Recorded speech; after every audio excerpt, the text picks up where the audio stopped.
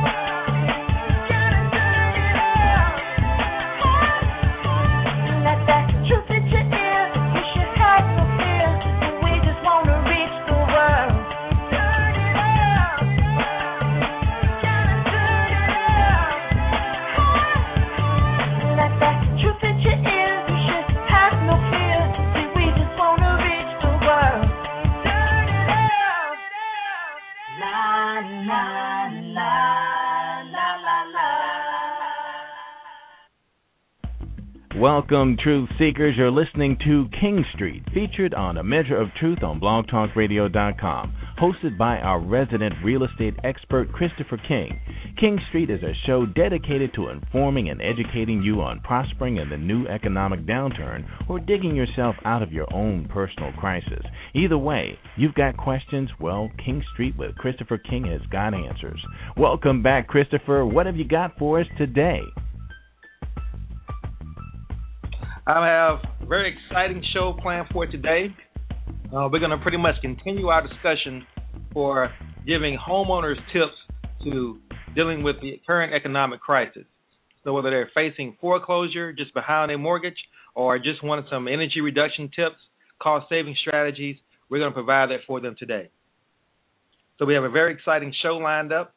We're going to have a housing counselor, executive director from a housing counselor to come on and talk about different foreclosure prevention strategies as it relates to receiving free homeownership counseling.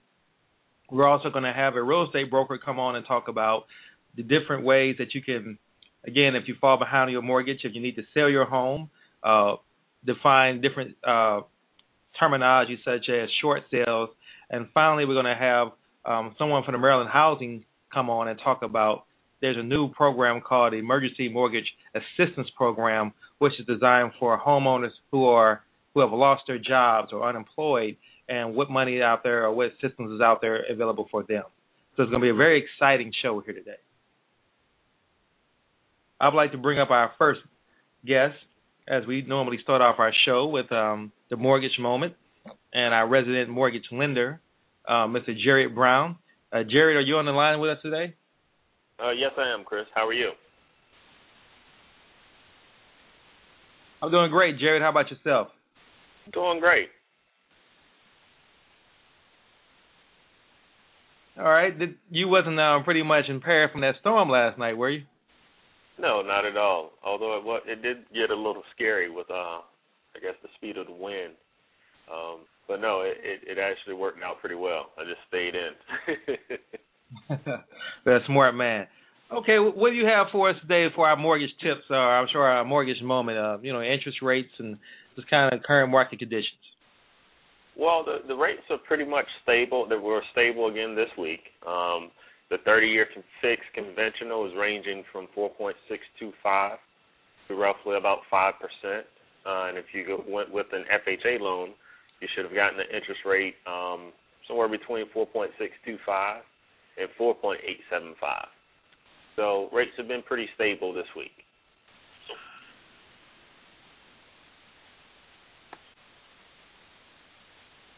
Hello, Jared. You still there with us? Yes, I'm here. Okay.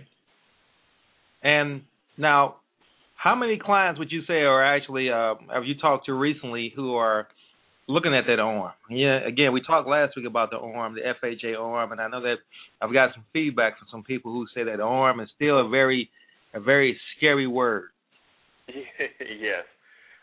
We don't actually have a lot of first-time home buyers looking at ARMs. Most of the time it is the purchaser that already owns a home, and they are either selling their current home and moving up in the market, and most of the time they would be looking to keep their mortgage payment right around the current mortgage payment that they have with their existing home. Then an ARM would be an option. And for example, this week with the 5-year ARM, you're looking at a rate of somewhere around 3.25% to 3.375%. And for an FHA 5-year ARM, you're actually looking at 3.625% to 3.875%. So a huge difference in the interest rate when you compare it with the 30-year fix. So it can actually drop your mortgage payment by at least a couple of $100, if not more, and help you be able to make that mortgage payment and possibly save some money. Okay, excellent. And let's really talk about that, because I know that because it's such a scary word and because people have the impression of the damage an ARM can do, let's just kind of quickly define again what an ARM is and what are some of the most important things that a person needs to understand about an ARM if they're going to use it as an option for a mortgage. Okay. So an ARM is also known as an adjustable rate mortgage, and essentially you have a set period that is fixed, and then after that set period expires, then the ARM is adjustable. So let's look at an example. So if you do a 5-year ARM, that means that the interest rate in your mortgage payment would be fixed for 5 years, but after the 5 years it can adjust. So the key to it is understanding how much the ARM can adjust after your fixed period. So with a 5-year ARM, and if it's an FHA ARM, most of the time an FHA ARM will only reset within 1 year a maximum of either 1% of the interest rate or 2% of the interest rate. And that's the key to understanding an ARM. And also with conventional ARMs, you can also have the fixed period, anywhere from 3 to 5 to 7 years. And in addition to that, it can also reset anywhere from 6 months to a year.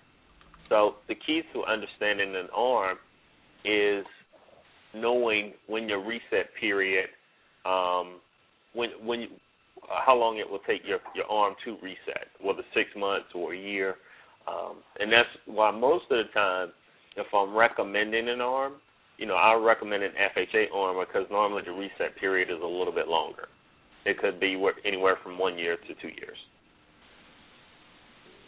Okay.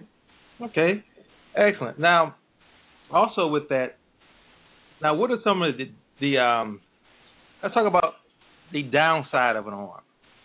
What are some of the cons of an ARM? Some of the cons of an ARM is just that. If you're looking at staying in your home for 30 years, it means that after that fixed period, the ARM can adjust. So there is the potential for your mortgage payment to go up after that fixed period. That's probably the main con about an ARM. That your mortgage can actually go up. Yes. And now within the ARM documentation, there's also a cap, so to speak, of how much your ARM can go up, correct? Yes, that is correct. So the way that it breaks down is if if you decide to go with an ARM, you have a cap on the limit that the ARM can increase or decrease within that reset period. For example, it may be a maximum of 5%. So right now, if you're looking at a 5-year ARM and a conventional ARM, you're looking at 3.25%. And let's just say it's a 5-1 ARM, meaning that it will reset 1 year after the 5 years is up. So it will reset on the 6th year.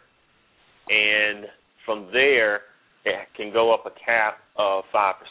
So the maximum the interest rate could ever go up is to 8.25%. But the thing about it is, in most ARMs, there's a limitation on how much it can go up within that particular year. And that could be anywhere from 1% to 2%. But you really have to look at the ARM parameters and talk with your loan officer so that they explain everything in detail about the specific ARM that you're going with. Okay, and one last comment about the ARM, just to make sure that our homeowners and home buyers are really clear on this. What would you say it will be the primary difference between an FHA ARM and a conventional ARM, or the ARM that pretty much got the homeowners in trouble? So I guess just to clarify, the conventional ARMs and FHA ARMs, or the current ARM product that's allowed right now, is one of the safest ARM products available. Number one, when you look at them, they always have a cap of how much the ARM can go up.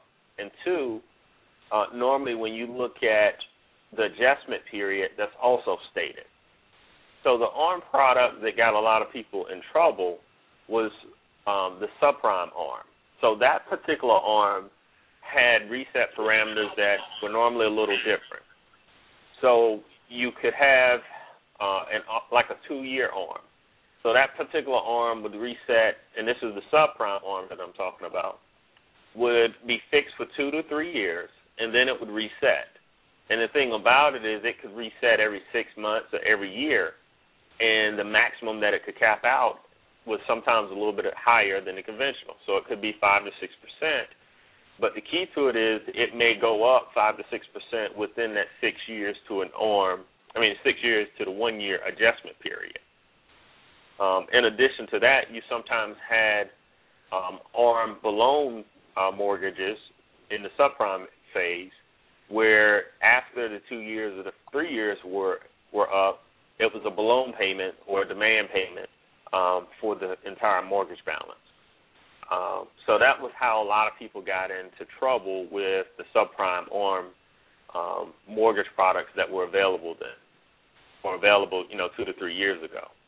The other ARM product that most people are familiar with is the negative amortization mortgage product, also known as the pick-a payment loan. So that particular loan, if you made the minimum payment, you didn't pay down the principal balance, you actually added to it. So at some point, the loan would actually do what's called recast, and when it recast, it would set your payments at what it would take to pay off that full loan balance within 30 years. So those were the subprime products that got a lot of people in trouble. Those products are a lot different than the ARM products that are available today. There's a lot more parameters in place for FHA and conventional ARM products that can help somebody reduce their payments, but also give them the comfort to know that, after the fixed period, whether it's 3 years or 5 years or 7, depending on the ARM product that you choose, that they still have some options to go into either a fixed rate or into another ARM product by refinancing. Okay, great. All right, thank you, Jared. Would you mind sharing your contact information with our listeners so they can get in contact with you if they have any more questions? Yeah, sure. Again, my name is Jerriet Brown. I'm a senior loan officer with McLean Mortgage Corporation. My phone number is 301-221-8565, and my email address is jbrown@jerrietbrown.com, and that's spelled JERRIET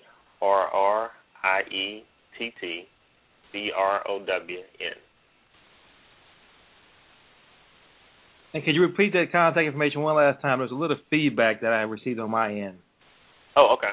It's 301-221-8565, and my email address is jbrown, JBROWN, at JerrietBrown, JerrietTBrown.com. Okay, excellent. Excellent. Well, again, thank you, Jared, for being on the show, and you have a wonderful day. All right, thank you. We'd like to bring up our next caller, or our next guest, Mr.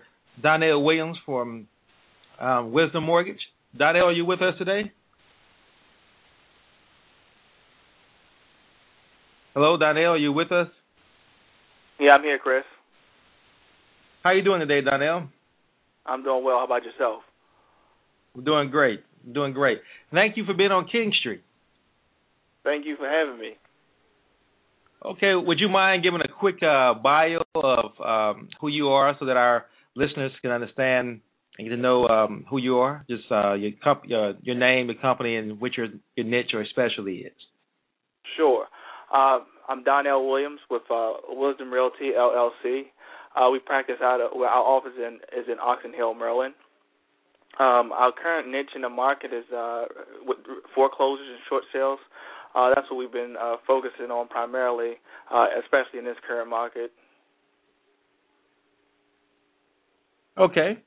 Now, with that, let's talk a little bit about what you're seeing from the market standpoint of, I would say, the average price of a short sale. Let's back up for a second. Let's define a short sale so that our listeners can be clear on what the definition of a short sale is. Okay. The definition of a short sale is when the owner. Would you mind explaining what a short sale is for? Yes. A short sale is when an owner does not have enough equity in their property to sell their property without, and they have to ask for the bank to approve the value. So I'll give you an example. You have an owner that purchased a property for $500,000.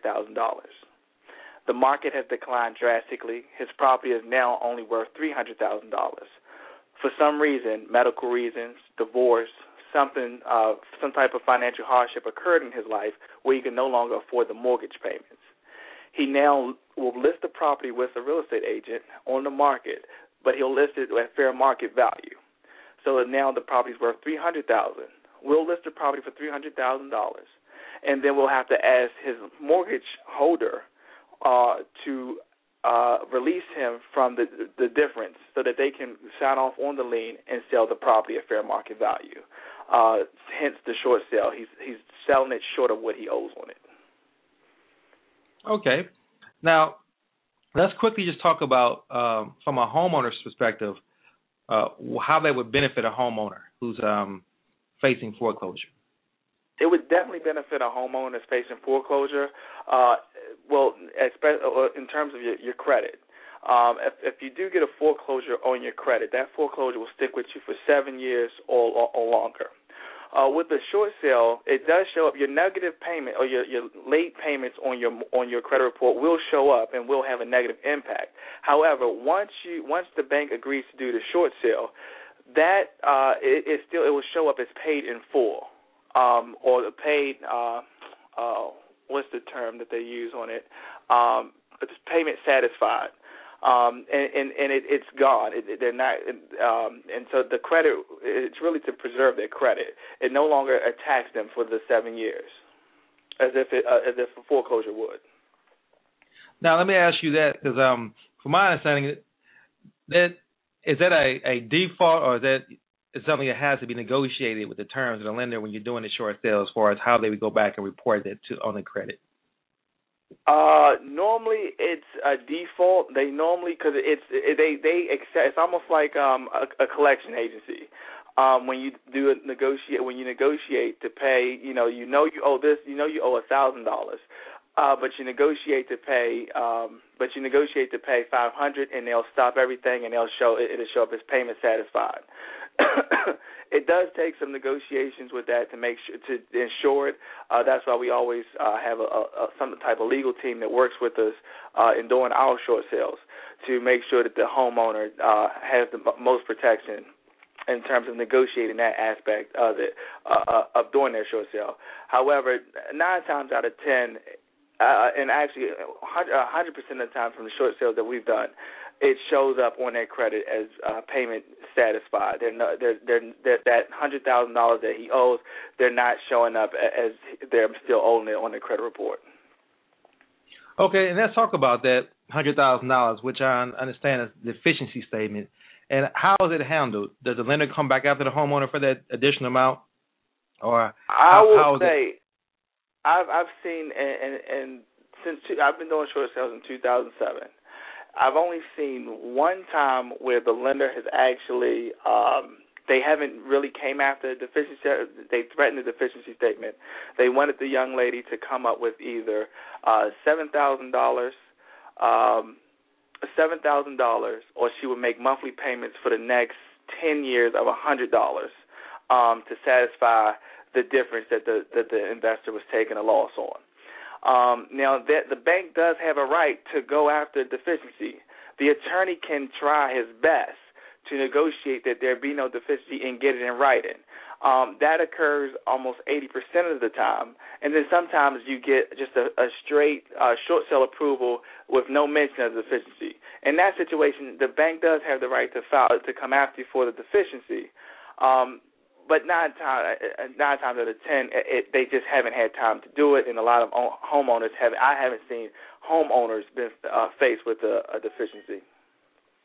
Okay, and just I want to define a deficiency for our homeowners. That's pretty much a difference between what they owed on their mortgage and what the property was actually sold for. And use example of owing $300,000 and the property being sold for $100,000, and so being sold for $200,000. Sorry, and so that difference between $300,000 and $200,000 is that $100,000 deficiency.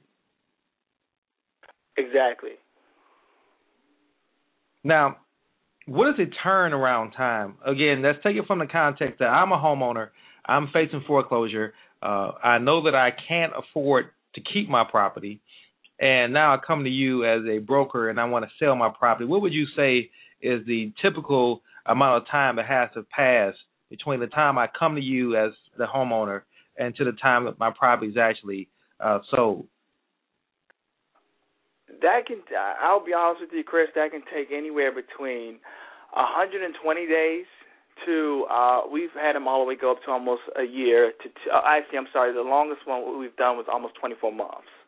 In terms of you meet with me, we put the property on the market, we find a purchaser to purchase your property, and now we're negotiating with the bank. We get the bank approval, and then we go to settlement. Sometimes that can take.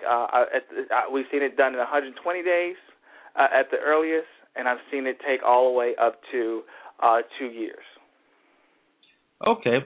Now, as a homeowner, if it takes 2 years, going with the extreme that you just said there, am I still in my property, or typically, or do I have to move out? Have I been evicted, or what would I be?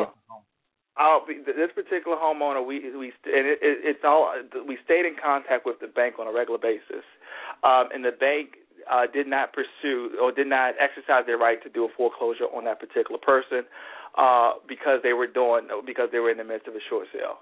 And they were in constant contact. We had to constantly update the banks with the market value and things of that nature.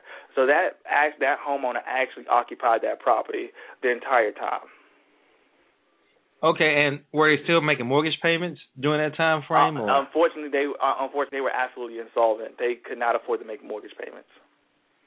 And so, in essence, they were able to just pretty much stay there for 2 years, mortgage free, until their property was sold. In a nutshell, yes.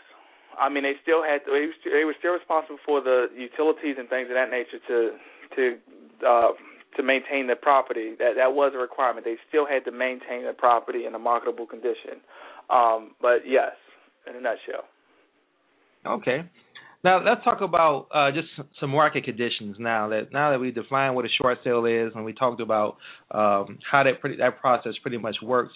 Let's talk about what are you seeing as the average price of properties being? And I know that the prices are definitely neighborhood determined. For example, I know D.C. may be different than Maryland, and of course within Maryland, Prince George's County may be different than Montgomery County. But let's say that we're going to focus on Prince George's County right now. And what would you say the average short sale price that you see? And let's talk about a 3-bedroom, 2-bathroom home.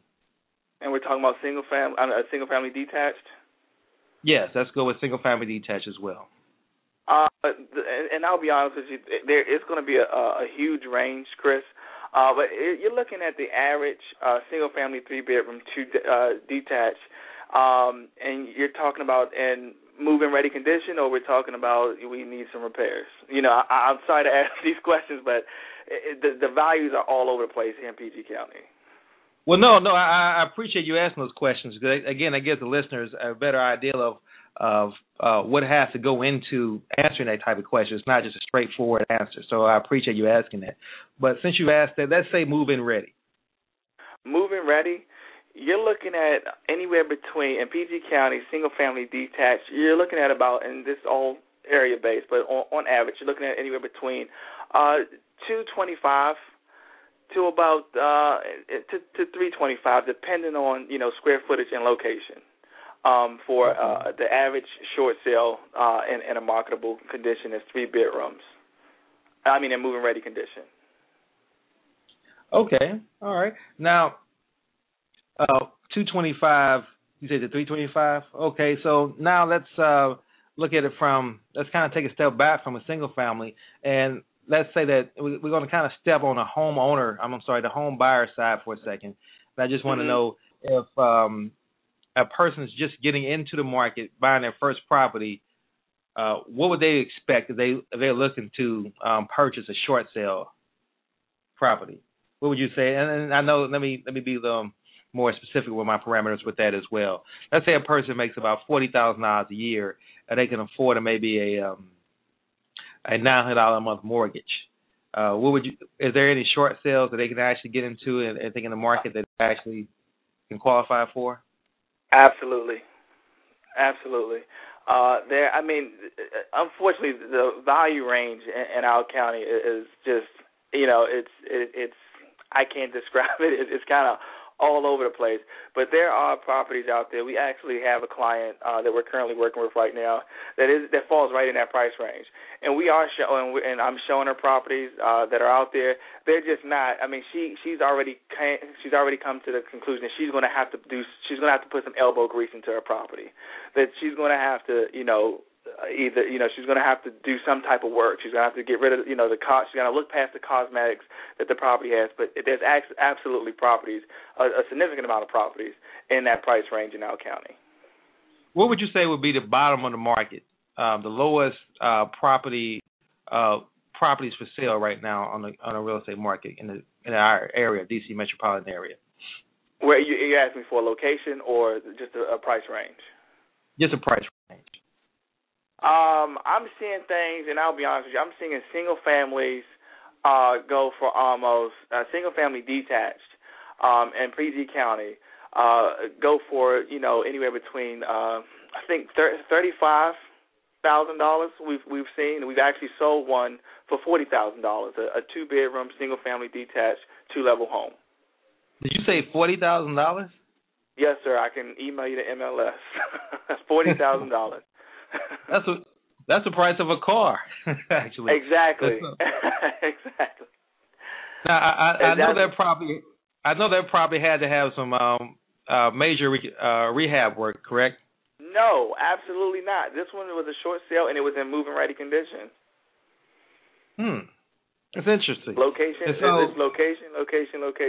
That's what's determining the value. If there's a high concentration of foreclosures or short sales in one community, it can have a negative impact on the values. Okay. All right. That's very interesting. $40,000 been an entry point. I know that's kind of a rarity. Would you say, I know there's not a lot of properties that are available for under $100,000. Is that correct, or is it not correct? I'll say this: a lot of properties move in condition under $100,000. Absolutely not. I mean, now that one was a rarity, but you can find properties under $100,000 that just need some elbow grease. Okay. Well, see, as much as I would love to keep delving into that, I kind of want to get back on the topic of homeowners now. I kind of switched to the home buyer just to give the people an idea of what the market conditions were. But now we talked about short sales. Let's talk about now a homeowner. What happens in the case that a homeowner can't sell their property as a short sale? What options available for them at that point? I'm going to tell you this, Chris.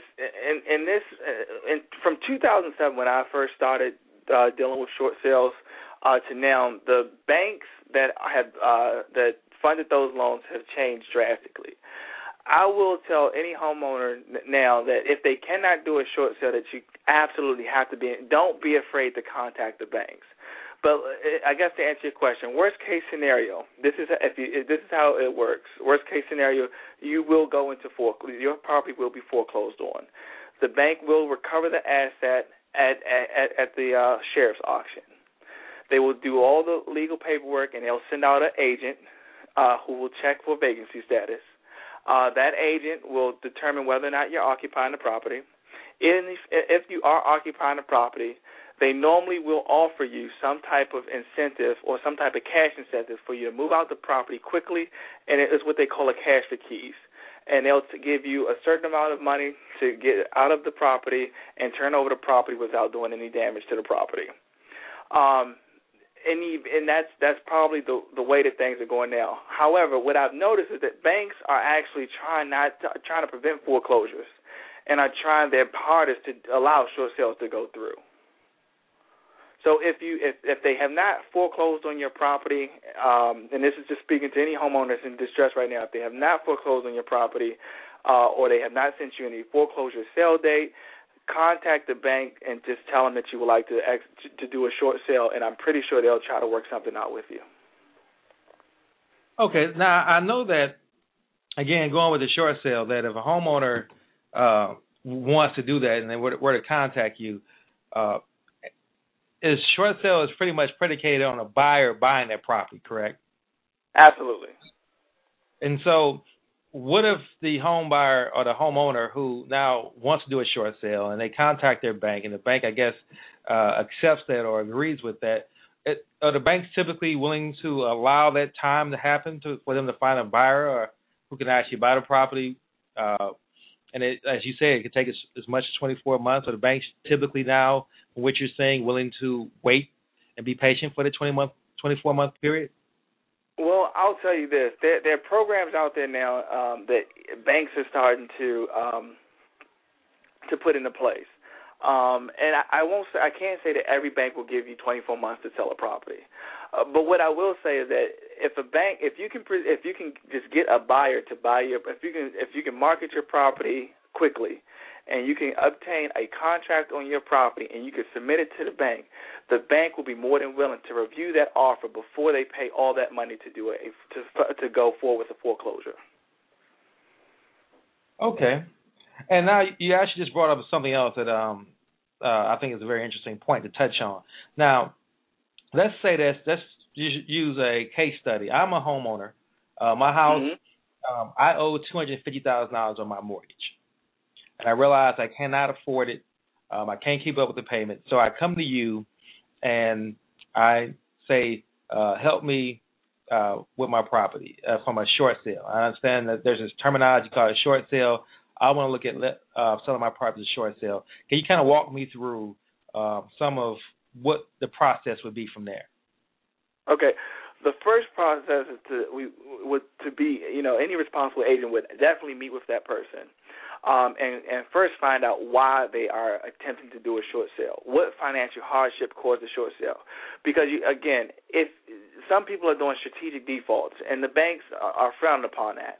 But if you actually have a hardship and there's a reason and we can explain that, then we can move forward to stage one. So first is to do an interview and find out what caused your hardship and to get them to explain it to us and to also write a hardship letter. The second step is to go in and determine value of the property. Once we determine the value of the property, we will then tell them, I know, Mr. Chris, that you purchased this property for $300,000. It's now only worth $250,000.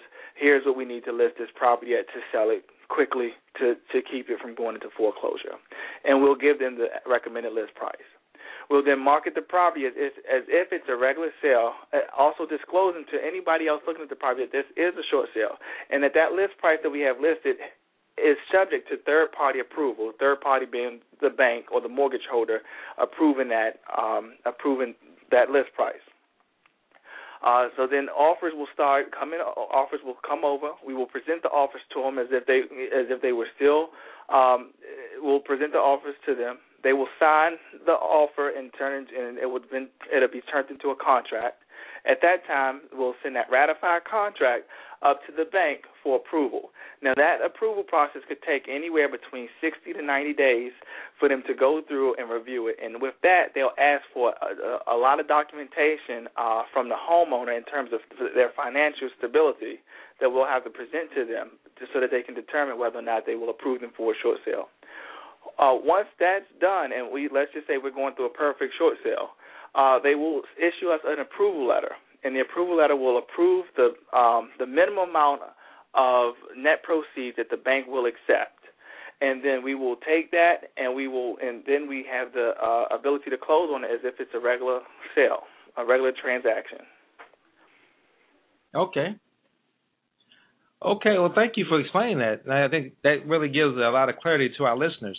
Now, I know we spent pretty much most of our conversation today talking about a short sale. We didn't get a chance, and I want to quickly talk about real REO properties and foreclosed properties. And then you can kind of take me from, the difference between a short sale and a foreclosure property. You can define that first. Okay.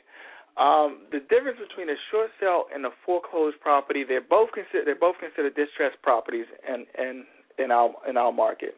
However, a foreclosure or REO, real estate owned property, is actually the owner of the mortgage has exercised their right to foreclose on the property and has taken the property back in their inventory to sell it to recover their losses.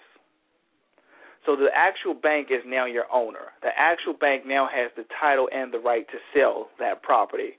Whereas with a short sale, the homeowner still has all the rights to sell that property. Okay.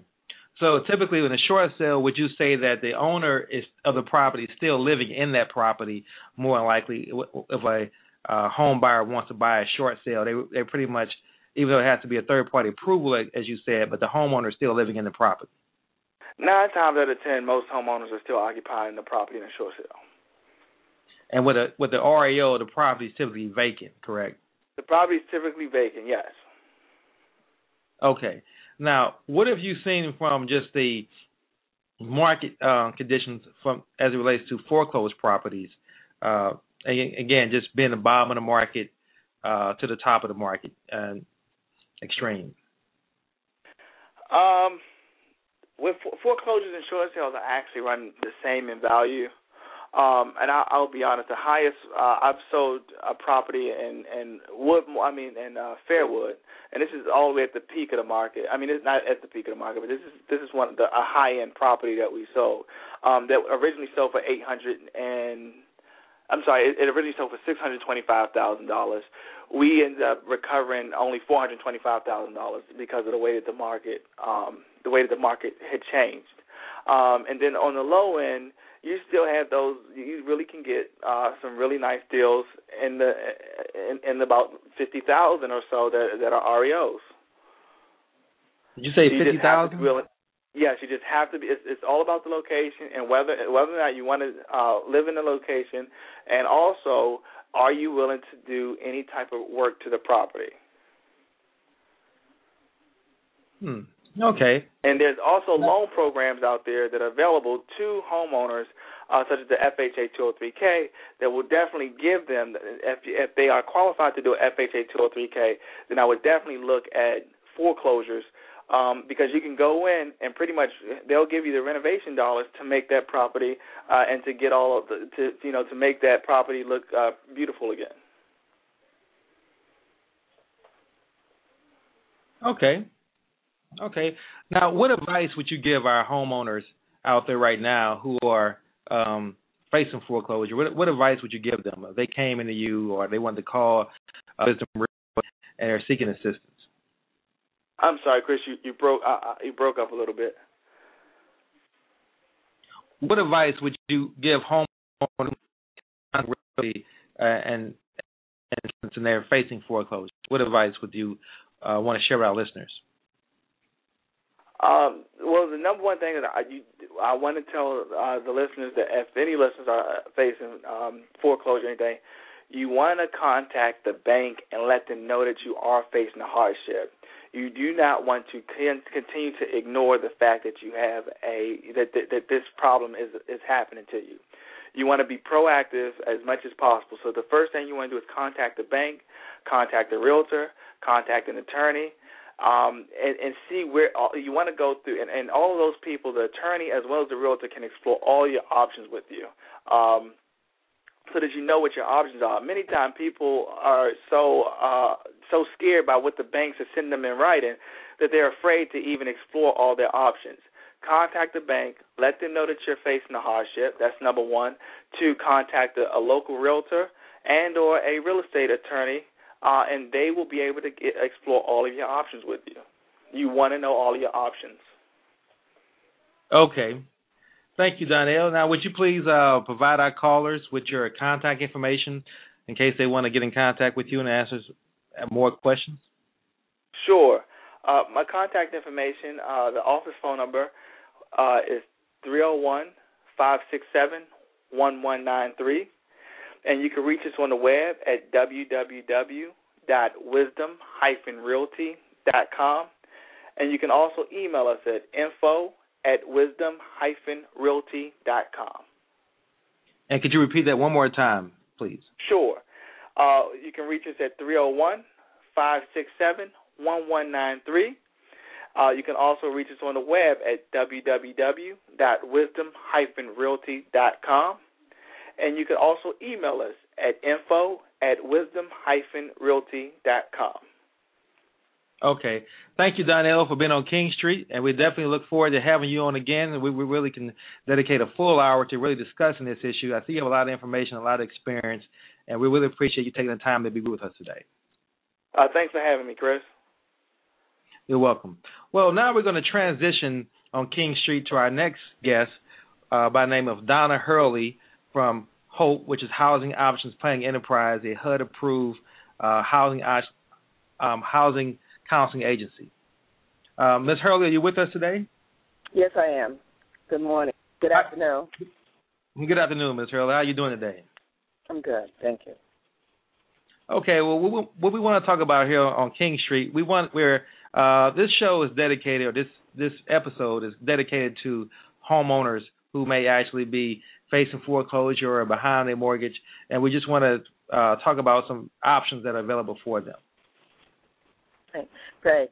First of all, I would like to say that the one option that a lot of people are not aware of is that housing counseling agencies are available to assist individuals in mediating or working with their servicers to help them through the process.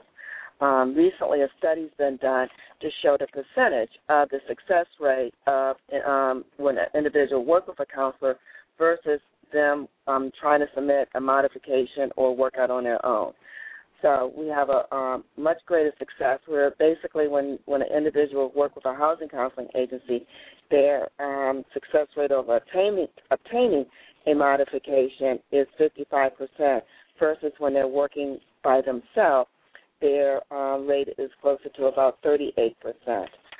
Statistics are also showing that the likelihood of the individual being successful in that workout of 64% when working with a housing counseling agency. So numbers aren't great. You know, we would like to see that people are 100% when they receive a modification, but the reality is that things still happen and people are not always successful. in the state of Maryland right now, there's several programs that are available to help individuals. One being we now have the emergency mortgage assistance, which help individuals who are unemployed or underemployed. So that just became effective this month or within the last week or so, and we're still waiting on the funding and to be made available. We also have pro bono attorneys that assist individuals in helping them to, when we're working with an individual and we're having some resistance with the servicer, we can refer them to a pro bono attorney. Also, in the state of Maryland, there's a mediation process where no one can be foreclosed on as of July 2010 without being given the option of receiving mediation with the servicer, someone representing the servicer, and a third party to kind of negotiate or mediate through the process to make sure that all remedies are being reached or attempted. So those are major things that are happening in the state of Maryland right now. Okay, and what would you say of a homeowner who is facing foreclosure? What would you say would be the typical turnaround time for them getting in contact or receiving assistance with a housing counseling agency? In our agency, we meet once a month. We have what we call a home retention workshop, and we decided to do a group sessions because we were kind of experiencing a delay or a backlog in seeing clients. And by having our group sessions once a month, we're able to bring people in a group setting and educate them on the process, so we're able to explain to them what's going on, what to anticipate, the different options, because a modification is not the only option, and, it's not always a remedy. So we explain to them all the different options, forbearance, repayment plan, the partial claims, as well as the modification. So we bring them in the class setting. For the individuals who have a notice of intent, we try and schedule them in within the same, few days or within a week. Okay. Now, what would you like to see what advice would you give homeowners who come to your workshops or seeking your assistance? How should they be prepared? They need to be very proactive, and they also have to take accountability. When they come to us, we need them to bring all the requested documents that we ask for, and to be very proactive in updating, providing us with updated pay stubs, bank statements. The reality is that the servicer does not respond or approve the amount of a workout within a short period of time. Sometimes it could be 3-6 months, sometimes even longer than that.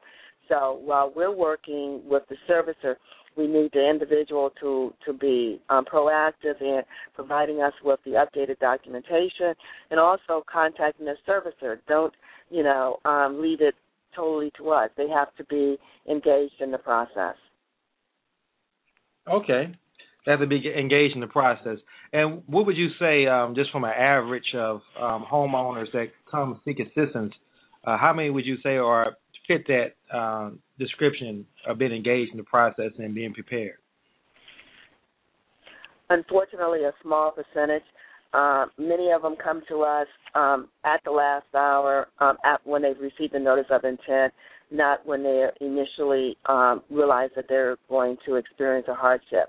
And I realized a year or so before, the servicer was saying you had to be in default.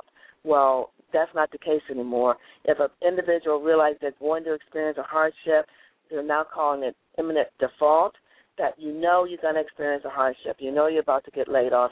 Something is going to occur that you're not going to be able to afford the mortgage. Then even at that point, they can seek housing counseling service to help them to get their paperwork submitted.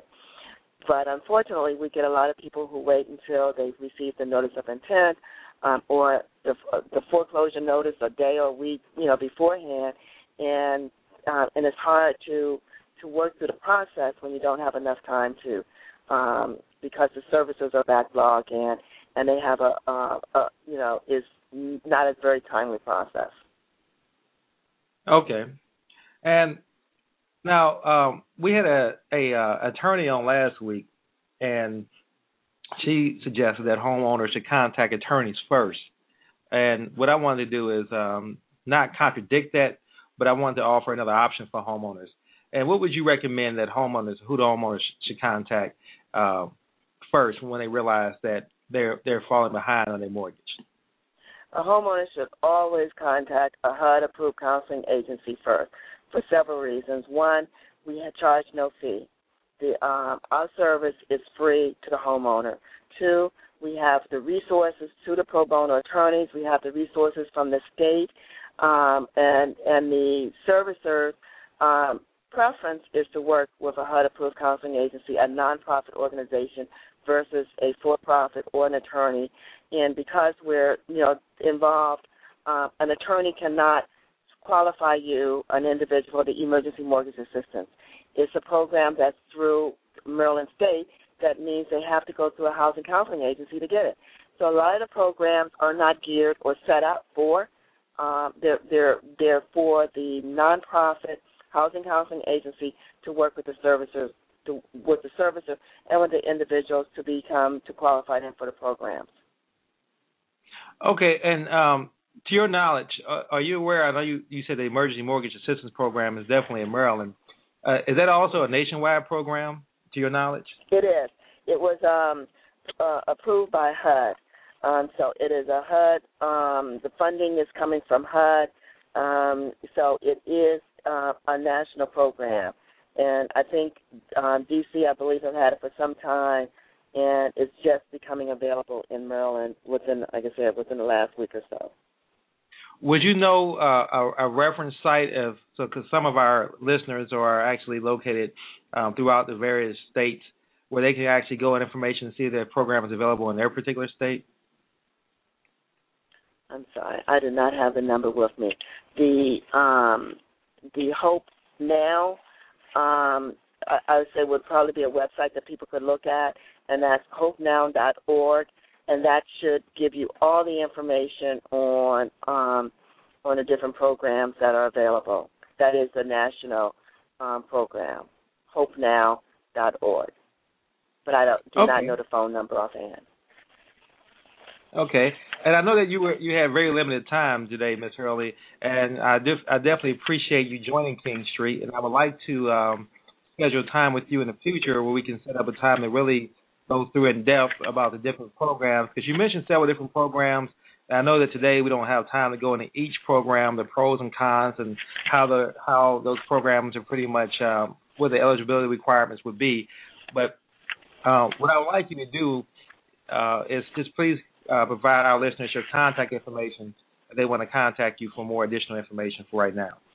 Absolutely. Thank you. The office phone number is 301-567-3330, and our website is hopefinancial.org. Again, that's hopefinancial.org. And the phone number is 301-567-3330. Again, Ms. Hurley, thank you for being on King Street, and you enjoy the rest of your day. Thank you very much. Bye. Now, we've had two guests talk about one being a real estate broker, one being a housing counselor. Now we want to go to our resident home buyer and homeowner to talk about different tips, savings that current homeowners who might not necessarily be facing foreclosure, but who are looking to just reduce some of their costs and their expenses so they could avoid foreclosure. And so right now we would like to introduce our new segment called Miko's Tips. Miko, are you available? Yes, I am. How you doing today, Miko? Great, and you? I'm doing great. What tips do you have today for our homeowners? Okay, tip number 1 is to remember to use coupons when you go to the stores. Tip number 2 is to remember to budget before, during, and after the home buying process. Tip 3 is to try and cook more at home so you can save money towards your home. Tip number 4, is make sure you get into the habit of turning off your appliances in your home so that you can save on energy. And tip number 5 would be to make sure that you're basically doing all your research on any documents you receive about your home. Okay. Those are some valuable tips, particularly the tips about coupons, because the grocery bills have gotten to be pretty expensive nowadays. And do you have any? Would you have any suggestions of where they can get coupons from, or where would you refer them to sources for getting coupons? If they were to do a Google search, they can Google in coupons for grocery stores, and I'm sure they'll get a full listing of a bunch of places that would come up with that information. And then also in your regular Sunday newspaper, there's clippings in there as well that they can use and take to the store with them. Okay. Well, thank you very much, Miko, for Miko's tips. Our listeners definitely appreciate it, and I know that I appreciate it, and I'm going to actually incorporate adding more coupons or using the coupons prior to going to the grocery stores myself. And now in this last segment of King Street, we'll like to discuss, we call this the credit tip hour, and different tips to help you go about understanding how to manage your credit and improve your credit. And some of the best ways to improve your credit will be, number one, to pay your bills on time. On-time payments is one of the best methods of keeping a credit score current and good, as well as improving your credit score. Only two things can really improve your credit score, and that's time and money. Time to establish the monthly payments and good monthly payments, and then money to pay down debt. So that's tip number 2 would be focus on paying down your debts to a reasonable level. Now, what's termed as a reasonable level typically is keeping your debts, particularly as relates to revolving debt, which is credit cards, down to about 30% of the limit. So in other words, if your limit, just using simple math, if your limit is $1,000 on your credit card, your balance on your credit card should never exceed $300. So you should never carry a balance more than $300, which is 30% of that credit limit. Tip number 3, of course, would be to keep accounts with good payment histories open. In other words, you want to keep your accounts open as long as you can that you have good payment histories with. Payment histories make up about 15% of your credit scores. The length of how long you had an account open, so account history makes up about 15% of your credit score. So it's important to keep your accounts open as long as you can, those with good payment history. And now we're going to bring King Street to a close. Again, I'm your host, Christopher King with King Street. You can get more information about King Street by going to www.rrshelps.com and clicking on the King Street tab. And the number is 301-433-4147. Again, thank you for listening in and tuning in to King Street, and you all have a wonderful day. Thank you.